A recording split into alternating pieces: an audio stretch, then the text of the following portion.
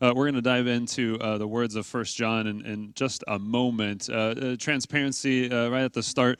I'm not a huge, well, I shouldn't really say it that way. I'm not a huge fan of John. I struggle to fully understand John. And I'm just saying that up front, just so you know that, hey, it's okay to struggle through a book of the Bible. And it's okay to struggle with the language that's used there. So we're just going to be in this together. It's going to be good. We're going to dive into First John. I just really felt like that's where Jesus was leading us, and I think it's going to be a helpful study for us as we are diving into this book called First John. It's really a sermon, more than a letter or more than a book. It's a sermon that the apostle John, that the disciple John preached, and what we could just sort of start off by saying is things sure aren't like they used to be. That's probably a massive understatement, right? Things sure aren't like they used to be. If we think about the church level, for instance, things are not like they used to be. I think we could say that that we used to hang out in that front lobby over there, and people would like drink coffee and just kind of hang out and enjoy time with each other. Typically, people would just sort of hang out in that front lobby until the first song was like maybe halfway through. They would typically ignore the announcements of the pastor, and they would come in late. There would be like nobody sitting, and then all of a sudden, I would turn around after the first song was over, and bam, there's all kinds of people in this room. We used to just enjoy time together in the lobby, but things aren't quite like they used to be. We used to host some pretty big gatherings. For instance, Halloween Hoopla. We would do that around Halloween, October time-ish, and we would attract hundreds of people from the community. We did this little thing called VBS, Vacation Bible School, and again, hundreds and hundreds of people would come and attend that. We would have close to 100 volunteers. I mean, this place was loud and busy. We would even gather in smaller groups just for fun, right? Just to have some fun with one another and to deepen our relationship with God. The moms would gather over there sometimes in this, I don't even remember what they called it. It's been so long. What was it? Well, they would gather in the gathering place, but I forget what their gathering was called. The moms would gather over there, and they would enjoy special treats and coffee and just time with one another. The dads would usually show up late or go hang out at coffee at Starbucks for a little while. And to be clear, right, we never wore masks. That just wasn't a thing before. There was no one asking prying questions about your health and about vaccines. Things aren't like they used to be anymore. And I'm talking at the kind of church corporate level, and we're going to wrestle with that a little bit this morning as we dive into this book of First John. But you can certainly take some of the church corporate things and apply that to your own personal life. I'm sure that in your own personal life, things are not like they used to be. It's like the understatement of, the century. Things are not like they used to be. First John is written to a group of people that might have been saying, things are not like they used to be. They just aren't. And to go ahead and dive right into the specifics of First John, we might say two things really specifically about them. Two things that are not like they used to be. Two things that they used to have and don't have anymore. Two things that they have lost. 1 John 1:1-4 tells us that they have lost fellowship and they have lost joy. They are lacking fellowship and they are lacking joy. And the hard part, of course, about those two lessons, those two losses, is that they sound awfully familiar, don't they? I mean, church corporate, again, right, around Resurrection Ministries, it seems as though our joy has been a bit strained. And one of the words that we have heard and experienced more than any other word is disconnected. We feel disconnected from one another. And again, that's probably not just the church corporate level, but we can also probably experience those things at the very personal level where maybe we've been more isolated than we would like to be or than we would normally be. And maybe our joy, our level of happiness even has been strained over the last year. Let's take just a little bit deeper dive into those two words, fellowship and joy. Fellowship is used pretty often in 1 John chapter 1. It's part of the reason that we wanted to read the whole thing. And what it means is a deep sharing of things in common, a deep sharing of things in common. This is a lot more than caffeine and calories in the front lobby, right? There's a lot more than sharing coffee and donuts together in the same space. This is something deep that we hold in common, or something that holds us deeply in common. If we're both holding on to the same thing, then guess what? We have fellowship with one another. Or in another way, if the same thing is holding on to us, then we have fellowship with one another. Joy is the other word, right? And that is much more and much deeper than simply happiness. Happiness is dependent on your external circumstances. Joy is something that's placed in you internally, right? It's a gift that is given to you. Maybe another way to define joy is it's just kind of a genuine satisfaction with life. A genuine satisfaction with life. The people in 1 John used to feel joy, but things aren't like they used to be. The people in 1 John used to experience a strong, deep, rich fellowship with one another. But things aren't like they used to be. And again, you can move that from the kind of church corporate or even the people that John is writing to and apply that to your own personal life and be thinking about how things aren't quite like they used to be. This letter is written around maybe 80 to 90 AD. So we're talking, a mere maybe 50 to 60 years after Jesus died on the cross and rose from the dead and then ascended into heaven. It's written to the churches in or around this city called Ephesus. The Apostle Paul also wrote a book, a letter to the church or churches in and around Ephesus. It's called the book of Ephesians. This is probably a sermon that John the disciple wrote to or spoke to the churches in and around the book of Ephesus. And what we see is that things for these people around this time are not like they used to be. There are some false teachers that have come in and begun to speak about a different Jesus than they met originally. In some cases, these false teachers were talking about a very different Jesus. In some cases, just a little bit of a different Jesus, but they were talking about a different Jesus than this church originally heard about when they first heard about Jesus. And because of this confusion and because of these different presentations of Jesus, some people have begun to leave the church. In other words, their fellowship was breaking apart. Their numbers were getting smaller. Their fellowship was sort of on edge of disintegrating altogether. Things aren't like they used to be. And around this time, there was a lot of persecution of disciples. Persecution had begun to break out in a pretty significant way, and so the level of happiness and satisfaction had gone way down.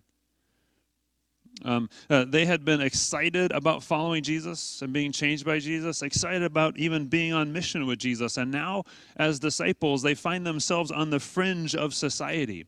They were excluded from certain things because of their faith. They were facing a very hard road in front of them. And so their level of joy and their level of happiness had gone way down.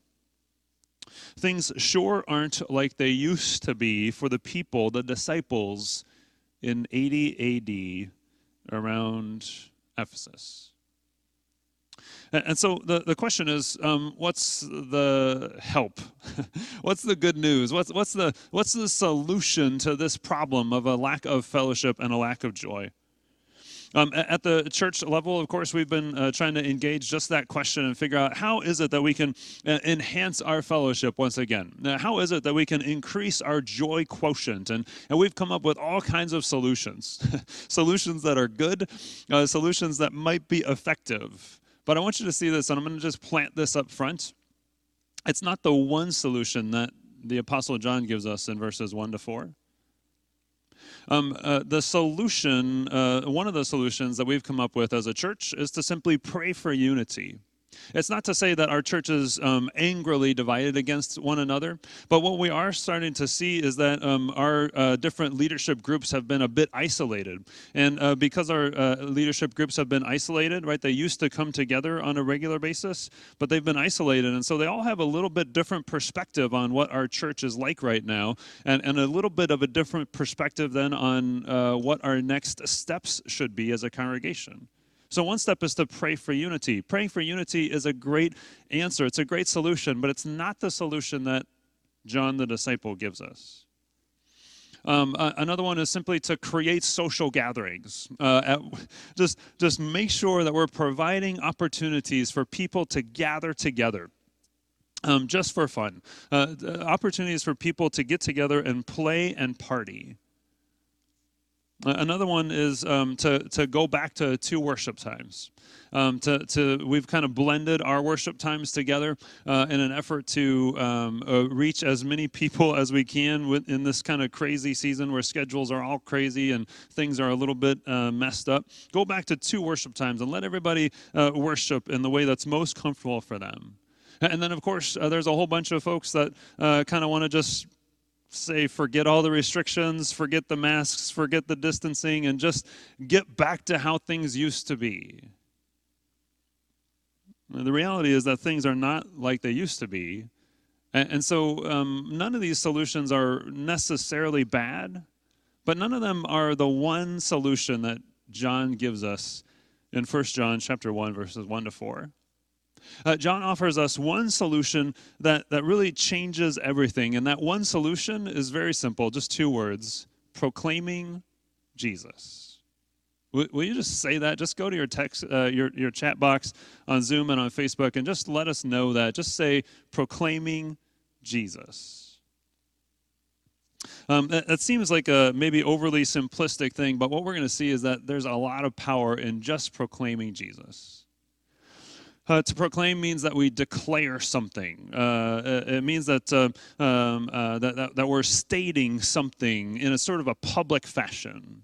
And we have to be honest and sort of admit that we proclaim a lot of different things, right? We talk about a lot of different things. We talk about solutions to our problems. We talk about reopening. We talk about getting back to how things were. But sometimes we miss and we forget to talk about Jesus. Sometimes we forget to proclaim Jesus, who he is and what he has done. And so we want to spend a couple of minutes just looking at the language that John uses in 1 John, just verses 1 to 4. John talks about Jesus in a very particular way, and it takes a little bit of time to just unpack what John is trying to say. We tend to just talk about Jesus in this way. We say Jesus is great, and he's glorious, and he's gracious, and he is good.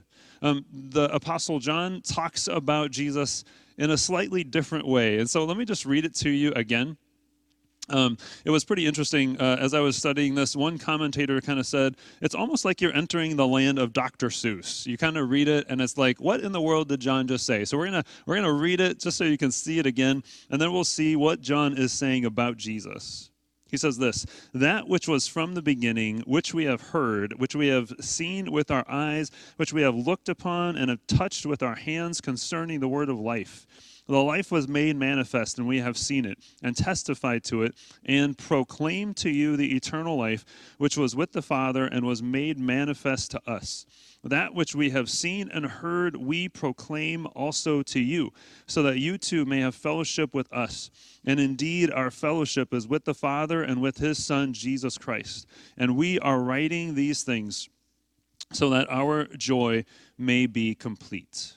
Now, here's what John just said. He just said that Jesus is that which is from the beginning. That's a mouthful to even just say. Jesus is that which is from the beginning. So Jesus, in other words, right, if this is the beginning, here's Jesus. Jesus is before the beginning of time. Jesus is before time ever began. That's consistent with Genesis chapter 1, right? In the beginning, God created. So God existed before creation existed.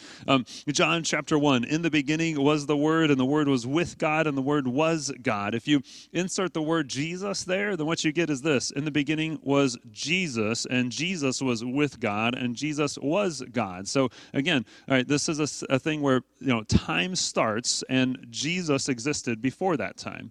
Jesus is that which is from the beginning.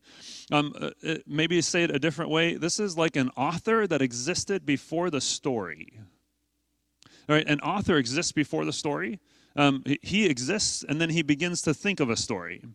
He exists, and then he starts to write down ideas and themes. He exists, and then he starts to write down words and sentences and paragraphs, and all of a sudden you get a story. This is what Jesus is. He is that which is from the beginning. Just like an author existed before the story ever existed, Jesus existed before everything. Jesus is that which is from the beginning, which means that he is rooted and steeped in history. He is bigger than history. He is before history. He is much larger than the latest trends and fashions and ideas, which we just have to see is a massively big idea. It's a big deal that Jesus is larger than the latest trends and fashions and ideas, because the latest trends and fashions and ideas have led to their loss of fellowship and have led to their loss of joy. And so John comes and says, hey, the one solution is to proclaim Jesus, because Jesus is from the beginning. He also says that Jesus is the word of life. Jesus is the word of life. And there's really just three other places to go to in Scripture. There's all kinds of things to say about Jesus being the word of life. John's Gospel, chapter 1, says this. You already heard it. In the beginning was the Word, and the Word was with God, and the Word was God. So John is talking about Jesus as the Word of God. John chapter 5 is an even better passage. Jesus himself says this, whoever hears my word and believes him who sent me will have eternal life.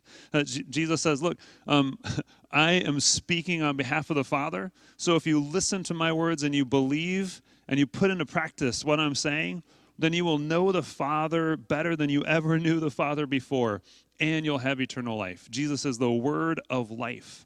John chapter 14, Jesus says, I am the way and the truth and the life.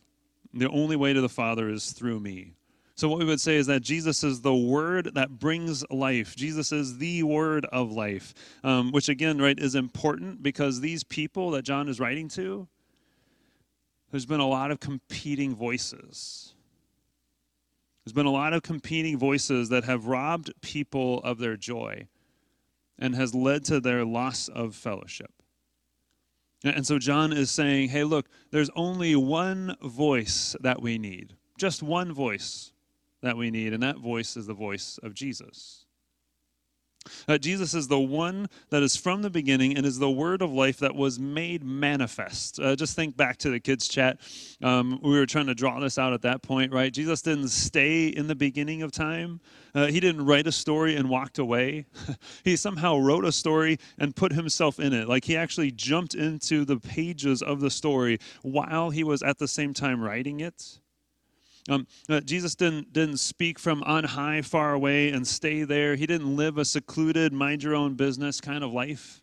No, he became manifest. People could hear him. People could see him.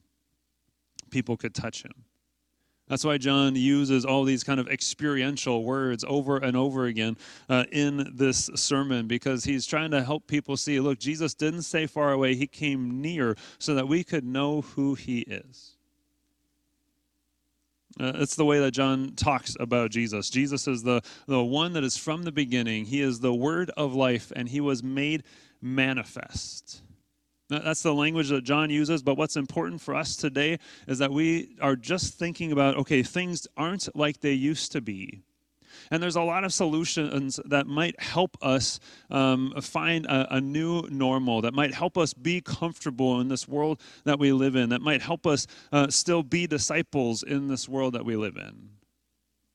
And a lot of those solutions are going to be good, are going to be helpful, but the most important solution that John gives us right here is that we simply proclaim Jesus.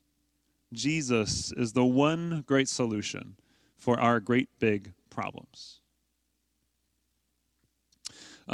Jesus might not make things like they used to be. We just have to kind of wrestle with that. We just have to kind of admit that Jesus isn't going to always put things back exactly as they used to be. But what Jesus does do is he creates fellowship. He says, look, here I am, hold on to me. And as we hold on to Jesus together, we have fellowship with one another.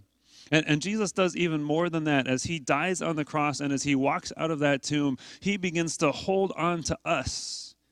And because he's holding on to us, we have fellowship with one another. Jesus creates fellowship, and Jesus brings, oh, so much joy. A general satisfaction with life that is much, much bigger than the external circumstances. A general satisfaction with life that gets planted within us and is a gift that we simply enjoy. Jesus creates fellowship, and Jesus brings joy. And so the best thing that we can do every single day is to proclaim Jesus Christ. Amen? Amen. Let's pray. Heavenly Father, we thank you for sending Jesus. You chose in your love to reveal your love. You chose in love to reveal Jesus in a powerful way. You knew and you know that we have so many things that distract us, so many things that feel like huge hurdles and bumps in the road, so many things that we would look at and say, things aren't like they used to be. And more than anything else, we just need Jesus. And so will you keep interrupting us? Will you keep showing us who Jesus is? Will you plant words in our hearts and in our minds so that we can speak Jesus to one another? There is nothing better for us to do. There's nothing more needed. And so we thank you, and we ask for the ability to do that with one another. In the great name of Jesus we pray. Amen.